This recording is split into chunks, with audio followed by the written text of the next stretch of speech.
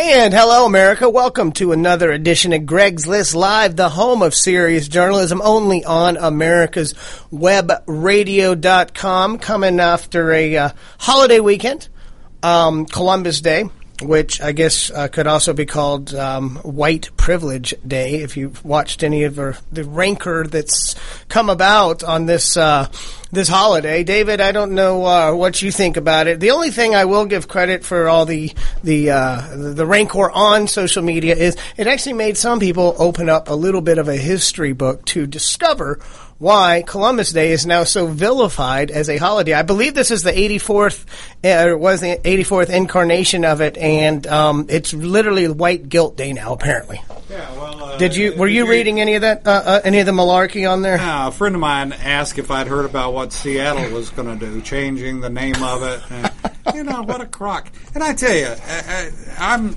let me ask you. When you were in school, and you're 40 years younger than me, well, not quite 40. 27, I think. Anyway. I'm only 4D right now, sir. But do you remember in school, maybe they didn't teach it, when I was in school they taught us this. In 1492... Columbus sailed the ocean blue. Exactly. Apparently, I learned that too. I didn't know that. Something must have changed after my grade school years. Did you see Water's World yesterday by chance? No, I was busy driving. He was asking people in their, I would guess, between 20s and 35. Okay. The millennials. Let's call them what they are. The millennials. Who was Columbus? Who was Christopher Columbus? And when did he come over to the States? Late 1800s, I think. And well, why did he venture over from Spain? He just wanted to take a boat trip, I guess. I mean, these kids are adults, young adults. Are embarrassing. I blame Common Core, first of all. I mean, I don't know what to blame. It's embarrassing. Well, it is embarrassing, but Columbus Day, can we not celebrate the spirit of adventurism, whether or not there were atrocities committed by the white European settlers afterwards? Can we not celebrate the fact that they got out of their continent and were trying to engage in commerce and increase capitalism? Is capitalism now a bad word, David? Is seeking to improve your lot in life when you're living in frigid northern Europe? And Columbus was Italian, actually, but they wanted a faster trade route to India, and I mean, Columbus made a mistake. He was in the West Indies, and he actually never set foot on the continental United States. So, kind of hard to blame him for the deaths of Indians in Virginia. Or am I wrong? Is this more of my white privilege speaking, David? I don't know. No, it's just the whole thing is just beyond the pale as far as I can't stand it. As old as I am, I can't change. I'm not going to change, and I pity the poor person that would even try to make me PC at this point. And it's not PC. This is just stupidity. And they've done I can't point a finger at who they are. Well, they are the people that engage in this overt political correct world, which says anything achieved by anybody white must be apologized for. It goes back further than that. Okay. They started somebody, whoever it was, maybe it's a communist. I don't know. But they have done a hell of. You laugh, but that's exactly what they were saying they were going to do in the late 50s and 60s. They weren't going to shoot at us. They weren't going to start a nuclear war. They were going to dumb us down internally, and and I put that in parentheses, have done a hell of a job of dumbing our society down. We're about as stupid as you can get right now. And the millenniums, if that's what they are, and unfortunately I think it may be the kids following them, this is sad. They can't identify a picture the first president. Isn't it revisionist history too, where you change kind of the memories, you change texts in history books, you start focusing on only the negatives. Again, the Italian Americans celebrate Columbus Day because he was Italian, and I mean Pizarro. I mean, there's a whole litany of explorers that brought a lot of people over here to South America, Central America, and North America, and they weren't exactly flying in first class accommodations. They were on. Can you imagine getting in one of those boats? That I mean, can you say scurvy? Yeah, and rickets and all the rest. Yeah, I mean, and starving and cold, and it sucks like to be on a boat for 6 months. Look, you can compare, and we did. As a matter of fact, we did compare it to.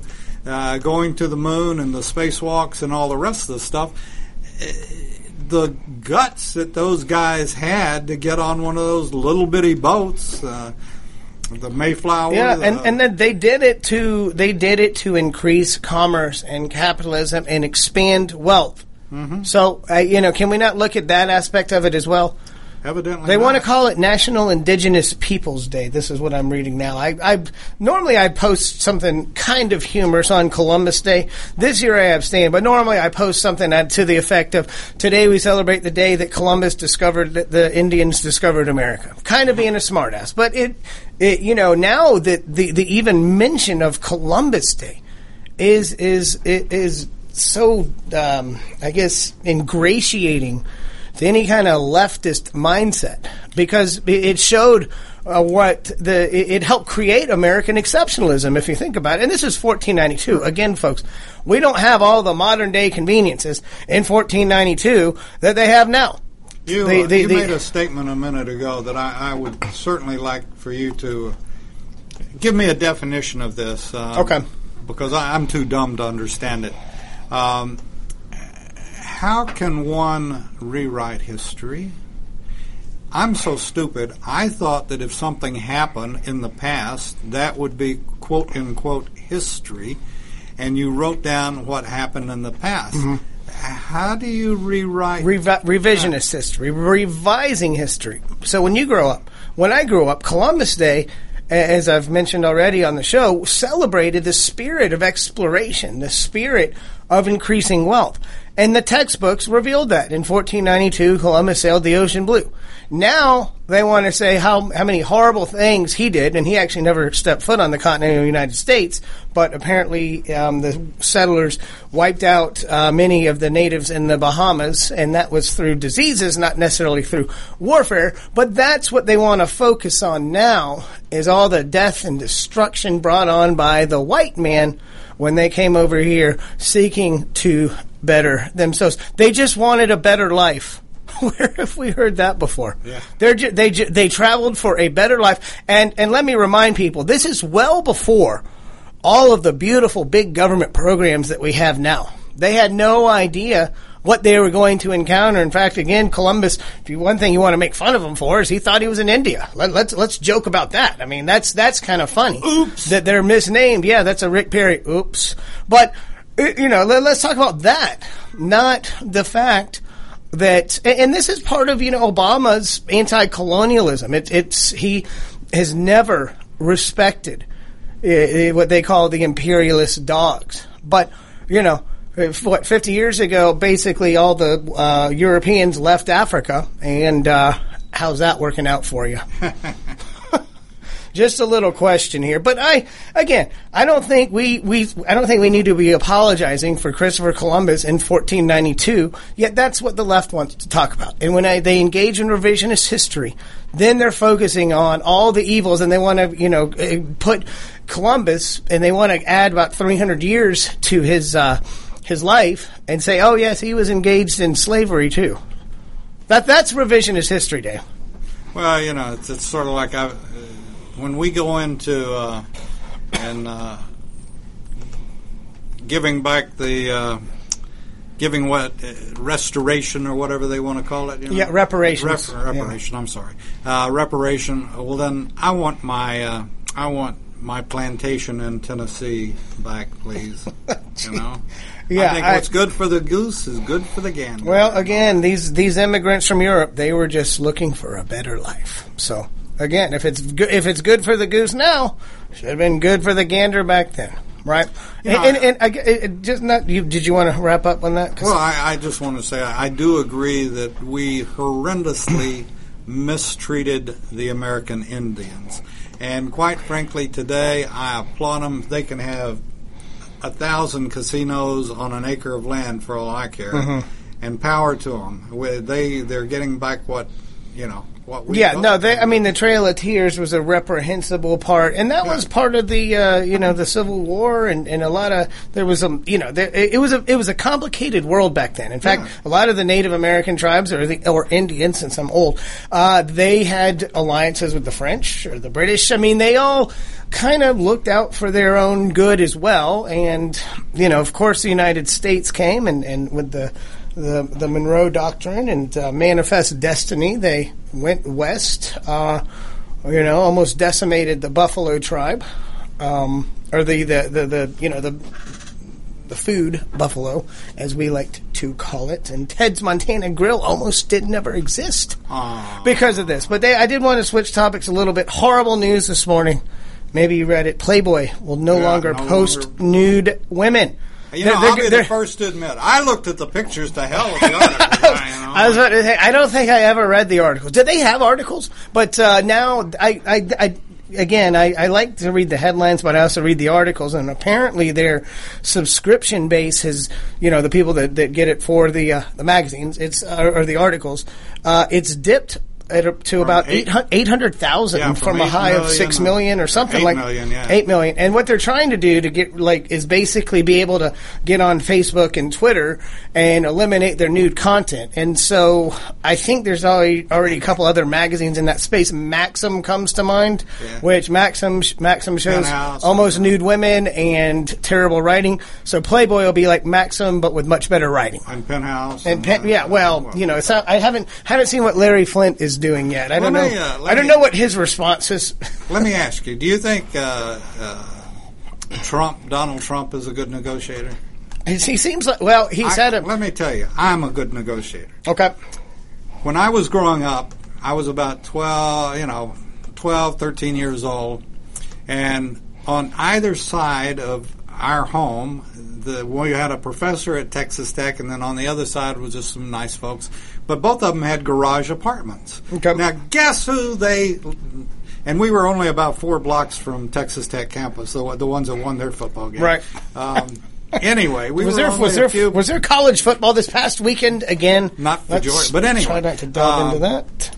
Anyway, these two apartments always had guys living in them. They were a little rustic. But these guys had this strange thing of reading a new publication called Playboy. Ooh. So being the entrepreneur capitalist that I was, I went to him and said, look, when you get through with your old Playboys, I'll buy them from you. For like 10 cents on the dollar, yeah, right? Okay. Or less. And they said, no, don't worry about it. We'll just set them out. You can have them. Because they thought it was funny a kid my age would care about reading the articles. So I pick them up from them. They might be a couple of months old, but the articles didn't change. They were still, unique and had life to them. So I'd pick them up from them, and then I would sell them to my friends after utilizing checking them out to make sure the quality was in. And I bet you did the crossword puzzle. Crossword puzzle? It was in the back. It was in the back by the classifieds. Somehow or the other, I got stuck right in the middle of the magazine. I don't know what happened. I think they're still going to do the centerfold. I think what they should do is do pictures of like the best steaks in the country. But since nude women are apparently offensive now, but they have an interesting thing though. Their online or their website circulation, or if that's the right word, or traffic is up fourfold, and it's an interesting business model. Their excuse was nudity is now passé because you can get any naked women you want free on the internet. So I think it's an interesting challenge. We got to take our break. We got David Johnson coming up. We'll be previewing the Democrat debate, or who hates America more, as I like to call it. We'll be back in a couple minutes on Greg's List. Affordable health insurance was the promise of Obamacare, but for many, the government mandate caused more problems than it solved. This is Dr. Elena George from Medicine on Call, and I want to tell you about a truly affordable alternative allowed under Obamacare, Liberty HealthShare. Liberty HealthShare bypasses doctor and hospital panels, giving you the freedom to choose. And with a maximum of $500 out-of-pocket per person and 100% coverage up to $1 million per year per occurrence, you can rest assured knowing you and your family are protected. Coverage starts as low as $107 per month and also includes dental, vision, pharmacy, and holistic care. Liberty HealthShare puts you back in charge of your health. Visit them online at libertyoncall.org. Again, for a true affordable alternative to Obamacare, visit libertyoncall.org or call toll-free 1-800-714-6993 today. I want you to believe the fairy tale that we can power America on butterflies, rainbows, and pixie dust. I'm Marita Noon. Get the truth about energy on my show, America's Voice for Energy, only on America's Web Radio. When 4 members of Congress all die within 4 months, each of their deaths appears to be from natural causes. But when mysterious messages begin to appear in the form of quotations from long-dead revolutionary heroes, one reporter sets out to prove the existence of a serial killer. His search discovers dark secrets and an assassin shielded by people who need the very services that only he can provide. The Sun Silas Rising, a novel by Doug Dahlgren, on Kindle or paperback through Amazon.com. You're listening to America'sWebRadio.com, the pioneer and leader in chat radio. Thank you for listening. And welcome back to Greg's List Live, the home of serious journalism, only on America'sWebRadio.com. I am hashtag fired up to be live tweeting the Democrat debate. I've had so much fun doing it for the first 2 that I figured why not do it for the real Carnival show. That is the Socialism Hour, or some people call it the Democrat debate. And wanted to get a preview of it because basically people have heard of 2 of the folks that will be appearing tonight, and the other one's not too much, but maybe one of the severe underdogs will get a little bit of a boost tonight. Joining us now is David Johnson from Strategic Vision, also analyst for CNN and many other political realms. David, welcome back to Greg's List. How are you today? I'm doing great. It's great to be on. Well, good. We've always talked about this moment when the Democrat field would finally shape up and whether or not they would be competition. And right now, I'm going to have to say, yeah, there is competition on the Democrat side. Game on. What is your analysis of it? And let's talk about some of the, obviously we have Hillary Clinton, Bernie Sanders, and then 3 others that will be here tonight. It does not look like Joe Biden will be there, but talk about what's your forecast for tonight is and your initial outlook. Well, the initial outlook right now is we have Hillary Clinton. She's a flawed front runner. Bernie Sanders is coming on strong. He's pushing Clinton further and further to the left. We're seeing this, and I expect to see some of this happen tonight in the debate as well. Also, Martin O'Malley, the former governor of Maryland, who everyone thought would be Hillary's main challenger, has to go on the attack. He's got to do something to try to get some traction. The other 2, Webb and Chaffee, I think what we'll see between the 2 of them is each of them going at each other because they personally detest each other. So that's what we're looking at right now. Joe Biden won't be on the stage. No one knows what's going on with Joe Biden, but what we do know is in addition to Joe Biden, you have Elizabeth Warren and Bill de Blasio, the mayor of New York City, looking to see what happens with this debate. Does Hillary stumble? At some point, does the party feel that she's too flawed, that they have to turn to someone else, and that someone else is not Bernie Sanders?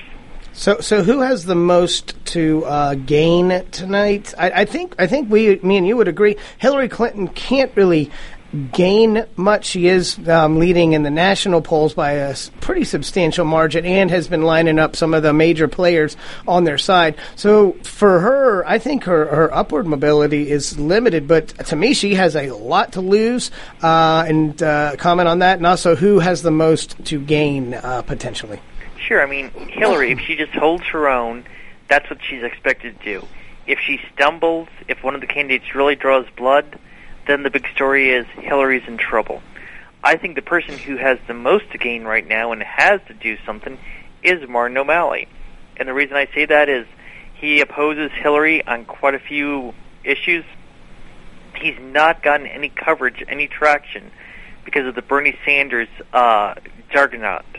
What O'Malley has to do now is really pose himself as a serious alternative to Hillary, someone that could be a plan B if Joe Biden doesn't get into the race. Because Bernie Sanders is not going to be the nominee. He may wound Hillary Clinton, but he's not going to be the nominee. So Martin O'Malley tonight, what he's got to do is show that he's this telegenic Democrat who can carry the liberal banner, but do what Hillary and Bernie Sanders can't do, and that's win the general election in November. So Hillary, you think both Hillary and Bernie are very flawed candidates, and Martin O'Malley would have a chance if he comes on strong tonight and is able to show a viable difference than Hillary Clinton without the whole, you're about to be arrested Hillary's for totally conspiracy. Flawed. I mean, look, forget the fact that she could possibly be indicted, despite the fact that Americans don't trust her, they don't want to return to the Clinton drama. She's a flawed campaigner. She makes Richard Nixon look like a natural on the campaign trail. Bernie Sanders is not going to be the nominee. There is no way the Democratic Party is going to go with someone who's that far left, who doesn't even claim to be a Democrat, claims to be a socialist. What Bernie Sanders can do is wound Hillary fatally, draw her further to the left that she's totally unelectable. Of the candidates running right now, Martin O'Malley seems to be the most viable alternative to get the nomination.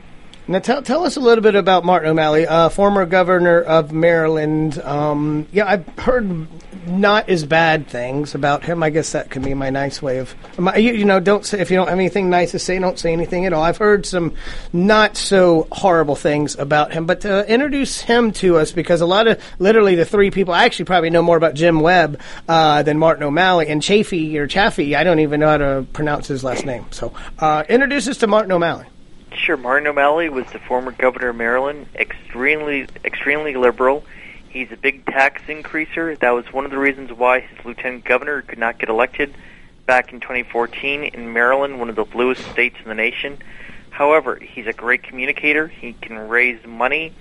He comes across on television as one of these Democrats who's really not frightening, who really isn't that liberal, even though he is. He comes across almost like the guy next door that you want as your neighbor. So that all is a benefit to him for the Democratic primary. The problem is, as I said, he's a big tax increaser.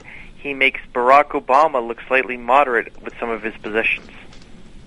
So, and that's his history in Maryland, who actually elected a Republican governor. I guess they were so infuriated with his tax codes that the lieutenant governor kind of owned it. Is that kind of what happened in Maryland? Oh, that's what happened. I mean, realistically, the lieutenant governor had Martin O'Malley wrapped around him, and O'Malley could not get him across the finish line. Maryland has only elected 3 Republicans in the past 50 to 75 years: Spiro Agnew, Robert Ehrlich, and Larry Hogan. And Larry Hogan had no political background. No one considered him a factor, and he won because of the O'Malley tax increase. Now, Chafee, who is that guy? He's a turncoat. He's a former Republican who became independent, was elected governor of Rhode Island, and then he became a Democrat, and he's running. He wants to draw blood with Hillary over foreign policy. He disagrees with her totally. He makes Barack Obama look like a warmonger with some of his positions on foreign policy. Okay, and he, now if I remember though, the governor of Rhode Island, didn't he want to try to limit some of the public sector unions? Is this the same guy that was in favor of doing a little bit of maybe a left-wing Scott Walker, if you will? Or No, okay. That's someone else. Okay. Chafee was a hard left. It's almost like he left the Republican Party. He was a U.S. Senator. He succeeded his father, was elected to one term. The Republicans went all out for him in 2006. He lost, and it later came out, had he been reelected, he would not have supported the Republicans in Senate, but would have switched parties. Then he did switch parties, became an independent, and then later became a Democrat. He was the governor when they had those horrific fires at some of those nightclubs up in Rhode Island. Yeah, the Great White Concert. Now that he basically went into a panic mode and did not know how to handle the crisis whatsoever. Okay, so he's got a very interesting history and truly is an also-ran candidate because the Democrats won't trust him, and it doesn't sound like he's got a whole lot of backing. He's the Rhode Island version of Charlie Crist. And we know Charlie Crist is one of your all-time favorites, David. I mean, you never write anything about Charlie Crist on. Well, I mean, the man has said that he can run until he's 85, 88 years old, and I mean, he's been a Republican, Independent, Democrat, and who knows what party this coming cycle. Now, you said he is a foil against Jim Webb, who is actually a pretty decent candidate, and that he's probably if I had to pick somebody out of, in fact, I probably like him better than a couple of Republicans. I hate to admit that, but Jim Webb's the adult in this. I mean, he's more of your old-time moderate Democrat. He and Chafee hate each other personally, and the two of them are expected to go at it tonight. That should be fun. Quite a bit. Jim Webb's got the military background, ex-military officer. He served in the Reagan administration, U.S. Senator, liberal on some social policies, but overall he's more of a moderate. I really believe he's too moderate. Back in the 1970s, he would have been an ideal presidential candidate. During the Bill Clinton era, he would have been an ideal candidate. But now under Barack Obama, the party's really left him. Yeah, so he's one that's kind of stuck in the wind a little bit, and the Republicans may accept somebody to switch parties, but, you know, again, and actually with the Donald Trump, with his past and how much support he has now, you can say Republicans aren't exactly the purists that some of them claim to be. So and let's not forget, Ronald Reagan switched parties as well. Right. That's true. So tonight you're expecting Bernie to take on Clinton. What do you expect from CNN? Do you expect them to try to give cover for any of them, or are they saying, hey, we actually need to probably boost a couple of these other ones because Hillary is so flawed? They'll try to boost some of these other ones, and the other thing is, too, they'll try to do anything to draw attention to this debate, throw out maybe some outlandish questions because they want ratings. They've already said they're worried people are not going to be tuning in. Look, a lot of people don't even know a debate's happening tonight.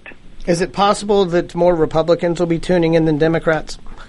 I would not be shocked. And don't forget, Donald Trump, you mentioned him earlier, he's going to be live tweeting this debate. Yes, and so will Greg Williams. So it'll be a little bit of a mono. The two of you are going to be fighting it out for control of Twitter. I think so. I don't quite have the number of followers so far, but I will certainly be doing my best to go toe to toe. David, let's take our break here, and when we get back, I wanted to talk a little bit about the Republican side of things, and also what your opinion of about the Speaker of the House drama that's going on, and how damaging, or if it's not a big deal, to the Republican Party. This is Michael Gano with Insight to Israel. Every day, the Israeli Defense Force finds itself on the front line of the war with the militant arm of Islam. Surrounded by enemies from within and without, they fight for the only Jewish state. Military service is mandatory, ladies serving 2 years and men serving 3 right out of high school. While young people in other democracies are busy traveling or attending university, Israeli men and women gear up for basic training.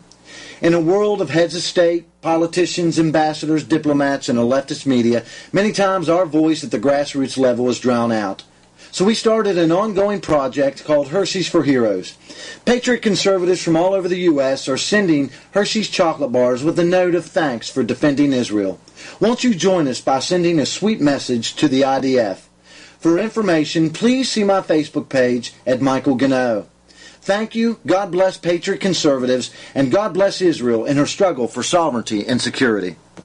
Hello, I'm Ray Bowman, and I'm really looking forward to our new show, Food and Farm, brought to you every Friday at noon on America's Web Radio by FeedStubsFoodLink.com. The Docs for Patient Care Foundation is your way to join the fight and become a member of an organization created by doctors for patients, dedicated to fighting for your healthcare freedom and preserving the doctor-patient relationship. Get a pen and paper. Write down docs4patientcarefoundation.org. That's DOCS, the number 4, patientcarefoundation.org. Go to our site and please make a generous tax-deductible donation and join the fight today. Thank you. You're listening to America'sWebRadio.com, the pioneer and leader in chat radio. Thank you for listening.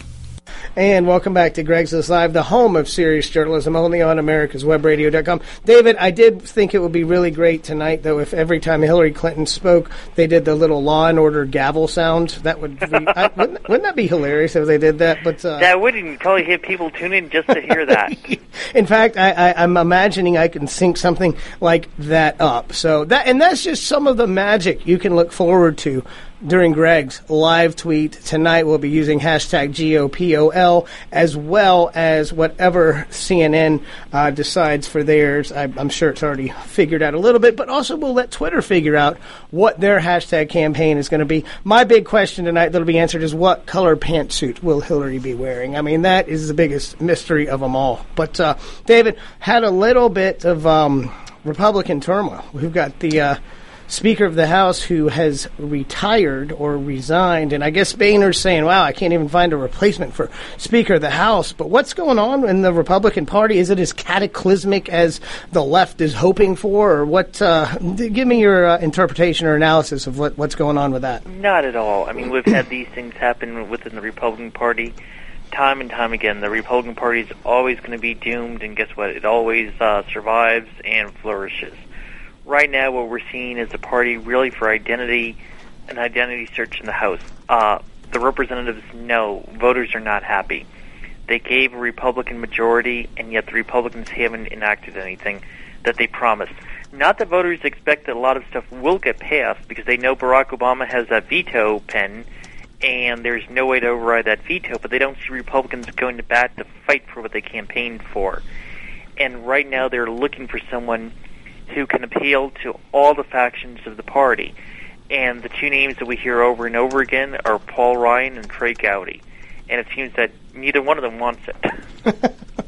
Well, yeah, Paul Ryan, who is just a few years removed from being the vice presidential nominee and a fairly popular Republican. I do see a little bit of where I guess our moderate Republicans are coming from, where conservatives or the hyper-conservatives have developed an eat-your-own attitude and just really aren't happy with anything. And even Trey Gowdy, I've seen some negative things about him being posted once his name is actually mentioned seriously for this speaker position. So are we in a little bit of a crisis with a certain amount of the Republican Party not wanting to eat their peas?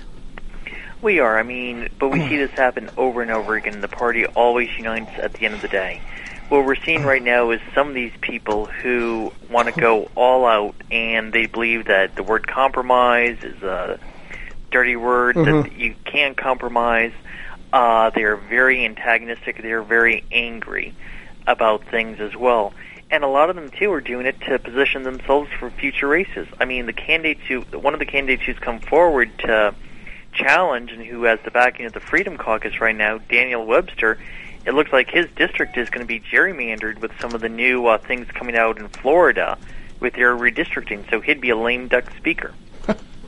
Well, and so they're going to do an Allen West to him, but that's the Republicans doing that to themselves. No, that's the courts down there. The courts took it away from the Republican legislature.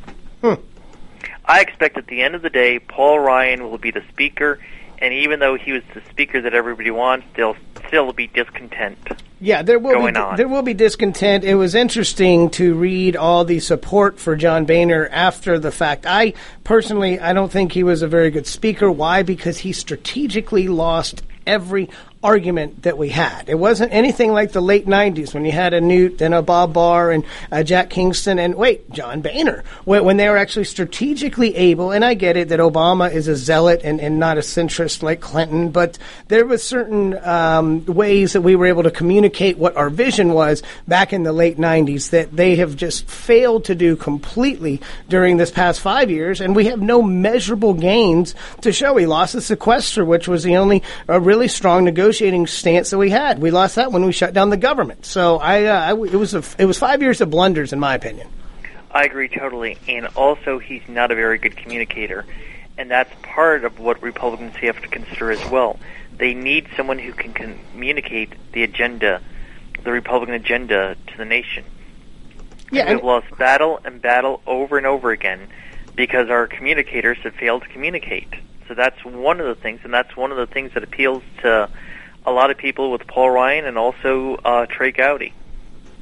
Yeah, I mean, if you look at it, I mean, John Boehner became a laughingstock because I get it, he's an emotional guy, but you don't have to cry every moment. And you know, his pallor was made fun of, his smoking habit. I mean, he had really nothing positive going for him. The Democrats made fun of him for not being able to herd the conservative cats and crying at every time. So, you know, they didn't respect him. And the American people didn't really trust him, and Republicans certainly didn't, because he, you know, led 5 years of failure. And whether or not it's fair to blame it completely on him, he is the quarterback of the team in the House of Representatives. He didn't reach out and try to explain what was happening to a lot of conservatives either. And I think a lot of them got mad because he seemed kind of vindictive, didn't he? If you didn't toe the line, he did. So what were a couple of the things that he did? I know he took away chairmanships and removed people from committees. I mean, that's not. He also killed key votes that members had coming up. He had taken off the docket. Things like that. It really antagonized and angered the caucus. Yeah, and how much damage does the Republican brand have, or is this something that the presidential race is going to kind of cure? The presidential race will overshadow it. Whoever is the nominee becomes the face of the Republican Party, the voice of the Republican Party, and that's what people will listen to. And this stuff will be forgotten over time. And so right now, we have the front runners at Trump, Carson. Fiorina has kind of dropped back a little bit. Jeb and Rubio are battling for third and fourth. Do you agree with some of the assessments that Rubio is our most electable one and that he'll be the eventual nominee? I think there's a possibility. I don't discount John Kasich. I think he's a sleeper candidate right now, and he's concentrating on New Hampshire. He's got to do good in New Hampshire, and I think he could be the sleeper candidate. And if he really emerges well in New Hampshire, I think Marco Rubio's done. Yeah, well, and that, I guess, Rubio and Jeb, whoever gains traction in Florida, which, I mean, what do you think about Jeb?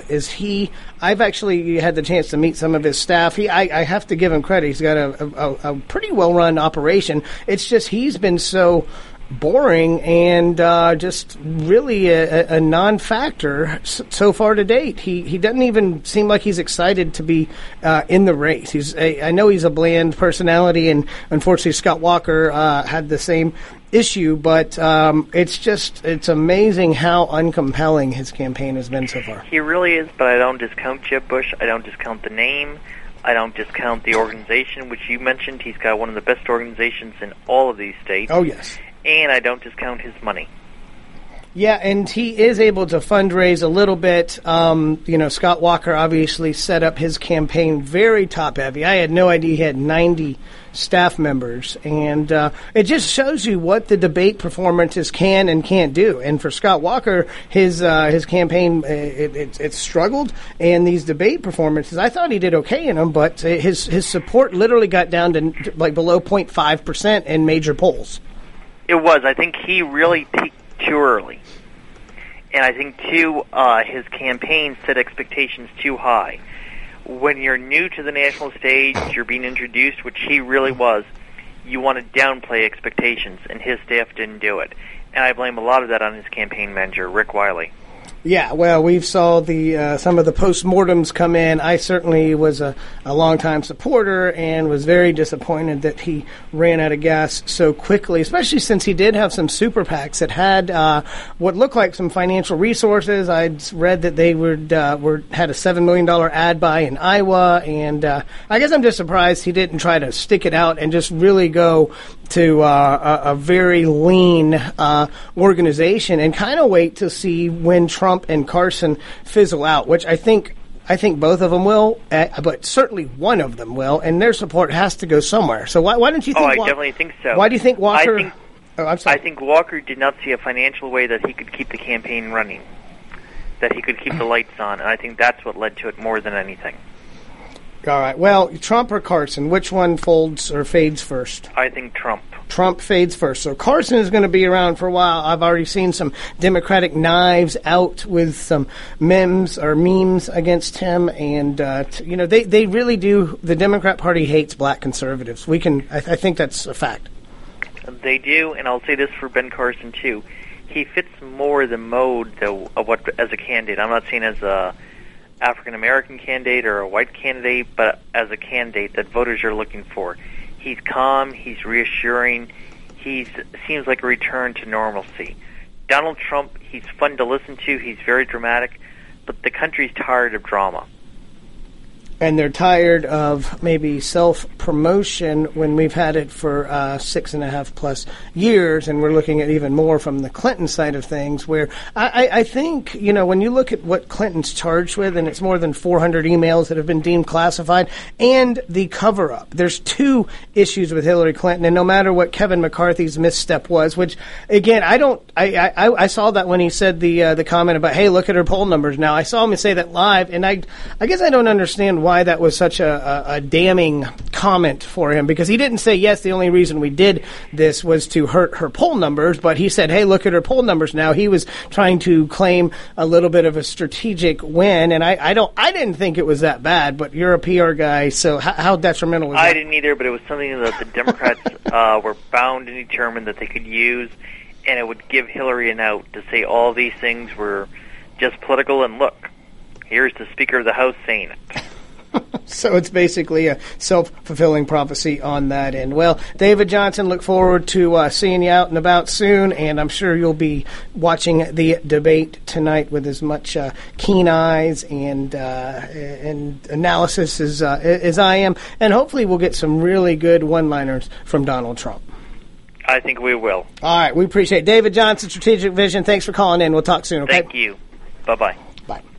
So, 8:30 tonight on CNN, it's the debate, the no pantsuit left behind debate. I'm just kidding. I think pantsuits look great, just not on Hillary Clinton.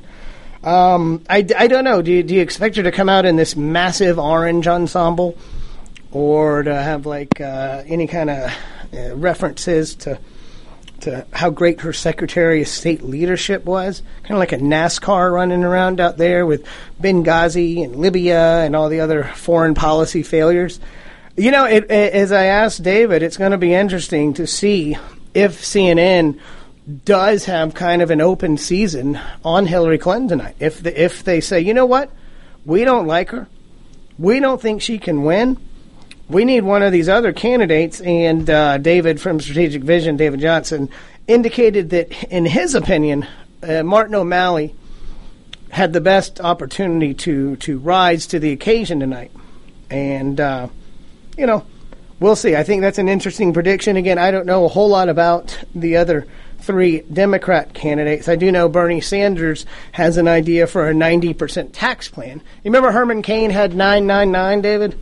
So Bernie Sanders at 90%, what does he call it? Mine. Is that the colloquial phrase for Bernie's tax plan? Feel the burn. But anyway, I guess we'll take our final break up here in about a minute. Got some other great topics to discuss here on Greg's List. We'll see you in a minute.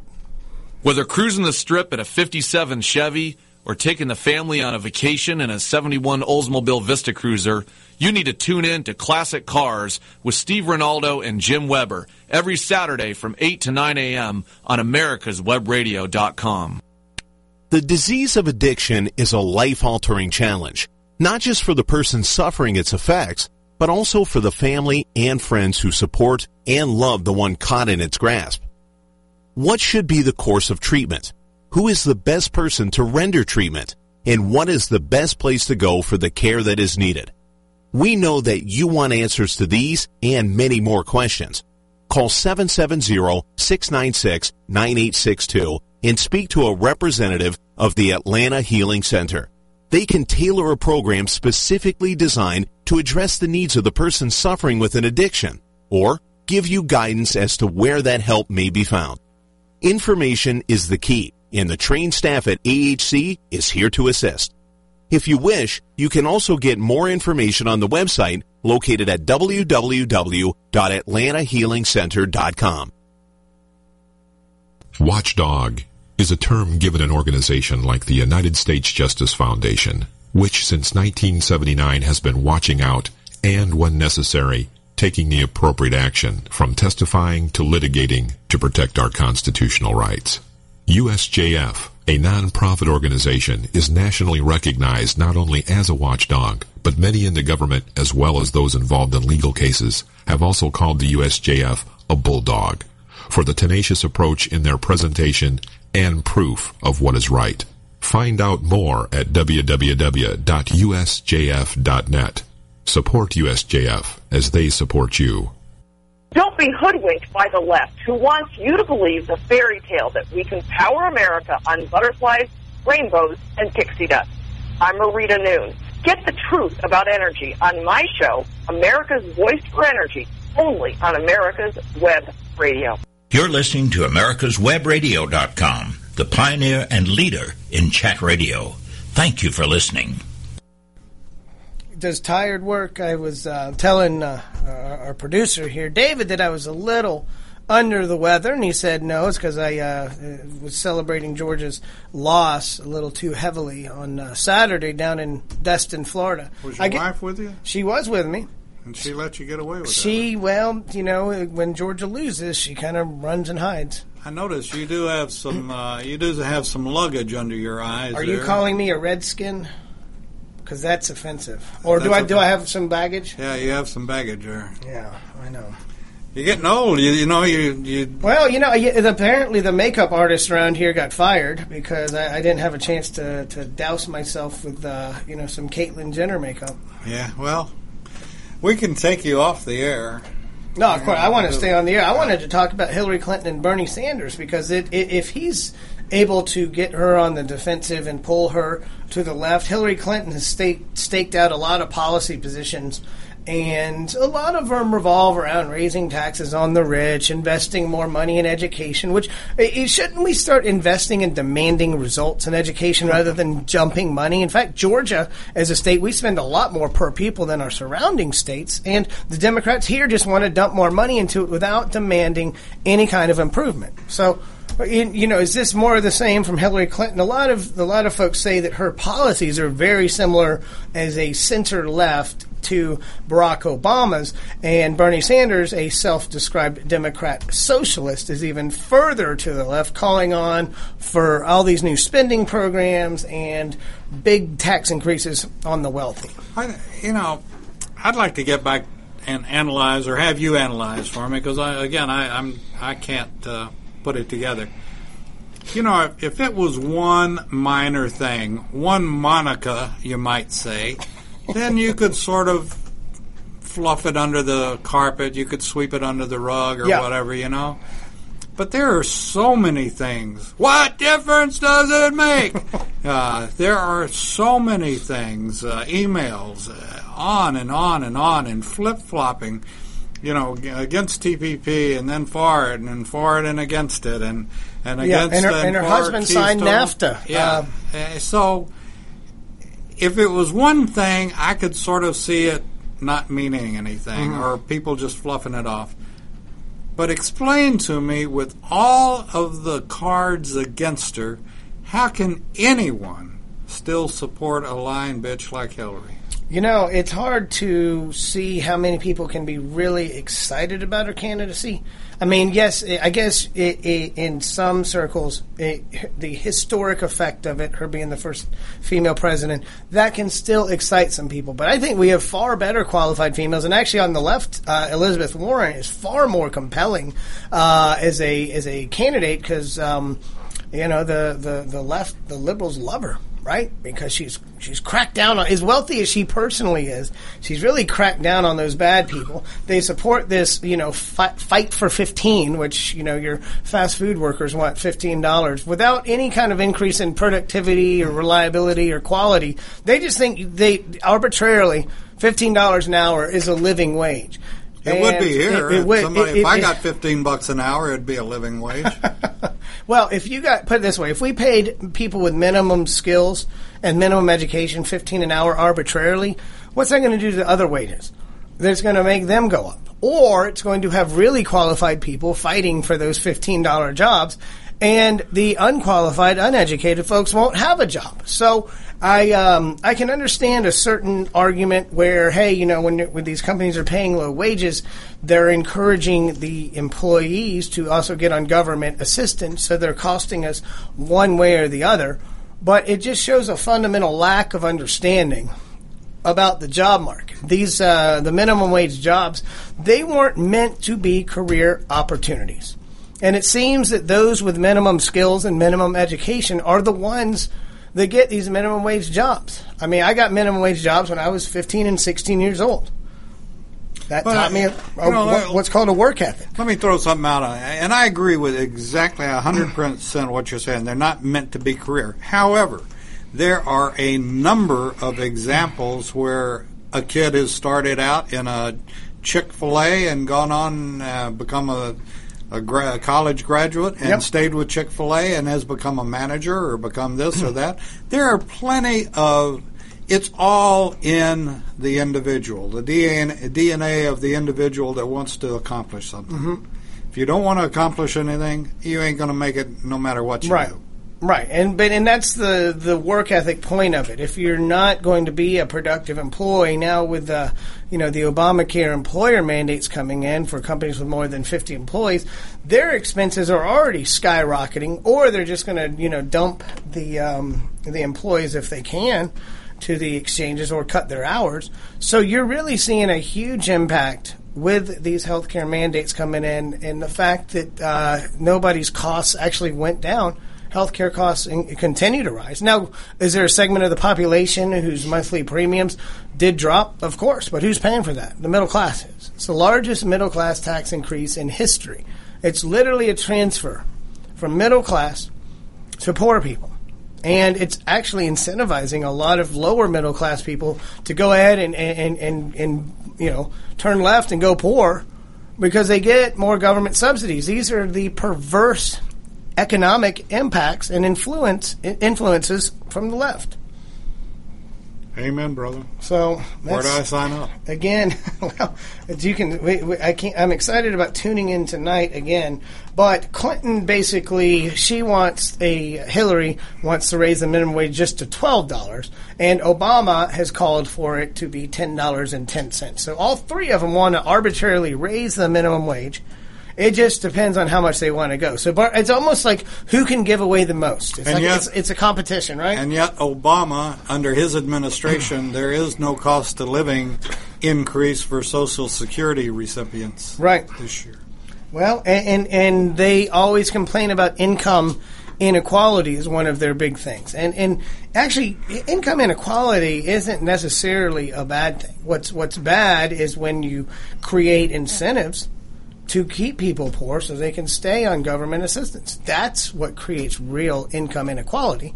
And when you when your jobs program is basically a glorified ditch digging program, right? Where you say, oh, we're going to do some infrastructure, some fun stuff there. Well, all you're doing in a lot of those cases is not creating anything sustainable. You're creating temporary infrastructure projects, and again, these are these jobs that are low paying. They're not high paying jobs. A lot of the construction jobs, anyway. I would guess a lot of them are below 15 an hour. So what happens then? What happens when the fast food worker's making 15? Somebody actually risking his life on a crane? They're going to want more than 15, are they?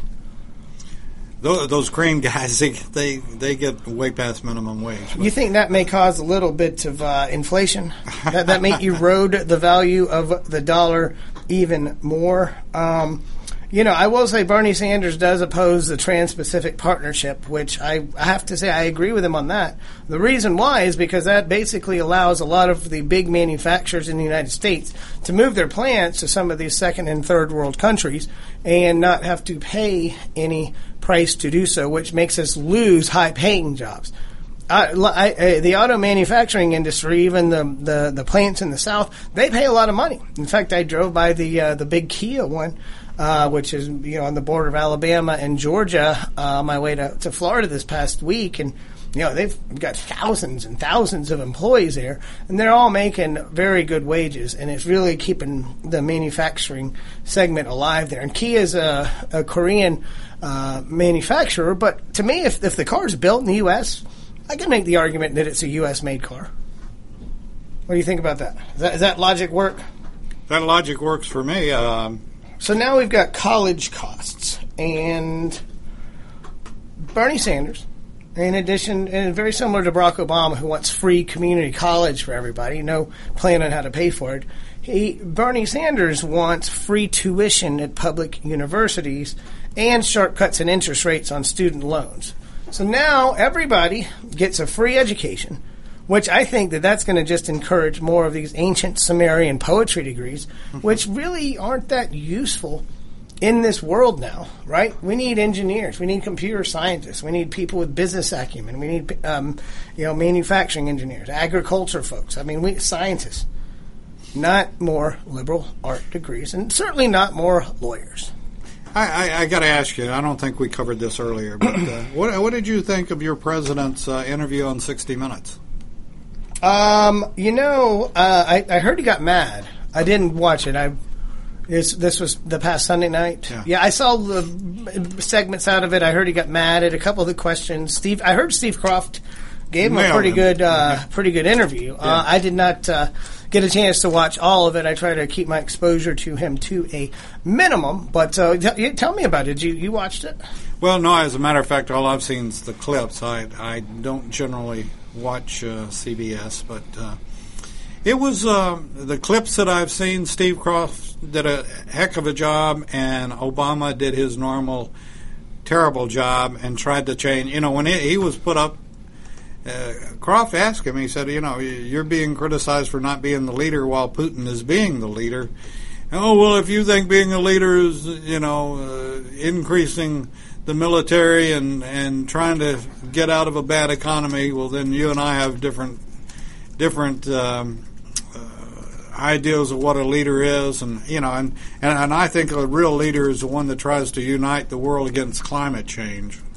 Oh, well, of course we've seen that. Let's not worry about Putin and the rising imperialism. But Obama hates imperialism so much. Maybe they should get mad at this nouveau Soviet imperialism and say, you know what? We're not just going to sit here and complain about climate change while Putin rebuilds the Soviet Empire. Maybe a little bit of a more.